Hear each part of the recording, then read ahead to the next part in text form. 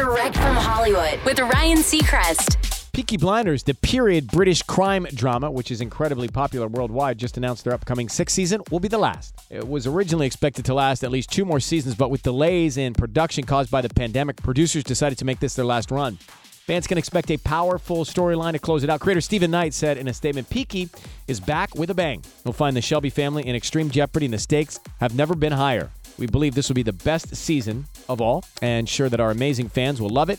He closed his thoughts with a silver lining, saying, while this TV series will be coming to an end, the story will continue in another form. What will that form be remains to be seen. The world of Peaky Blinders will most definitely live on, he says. That's Direct from Hollywood.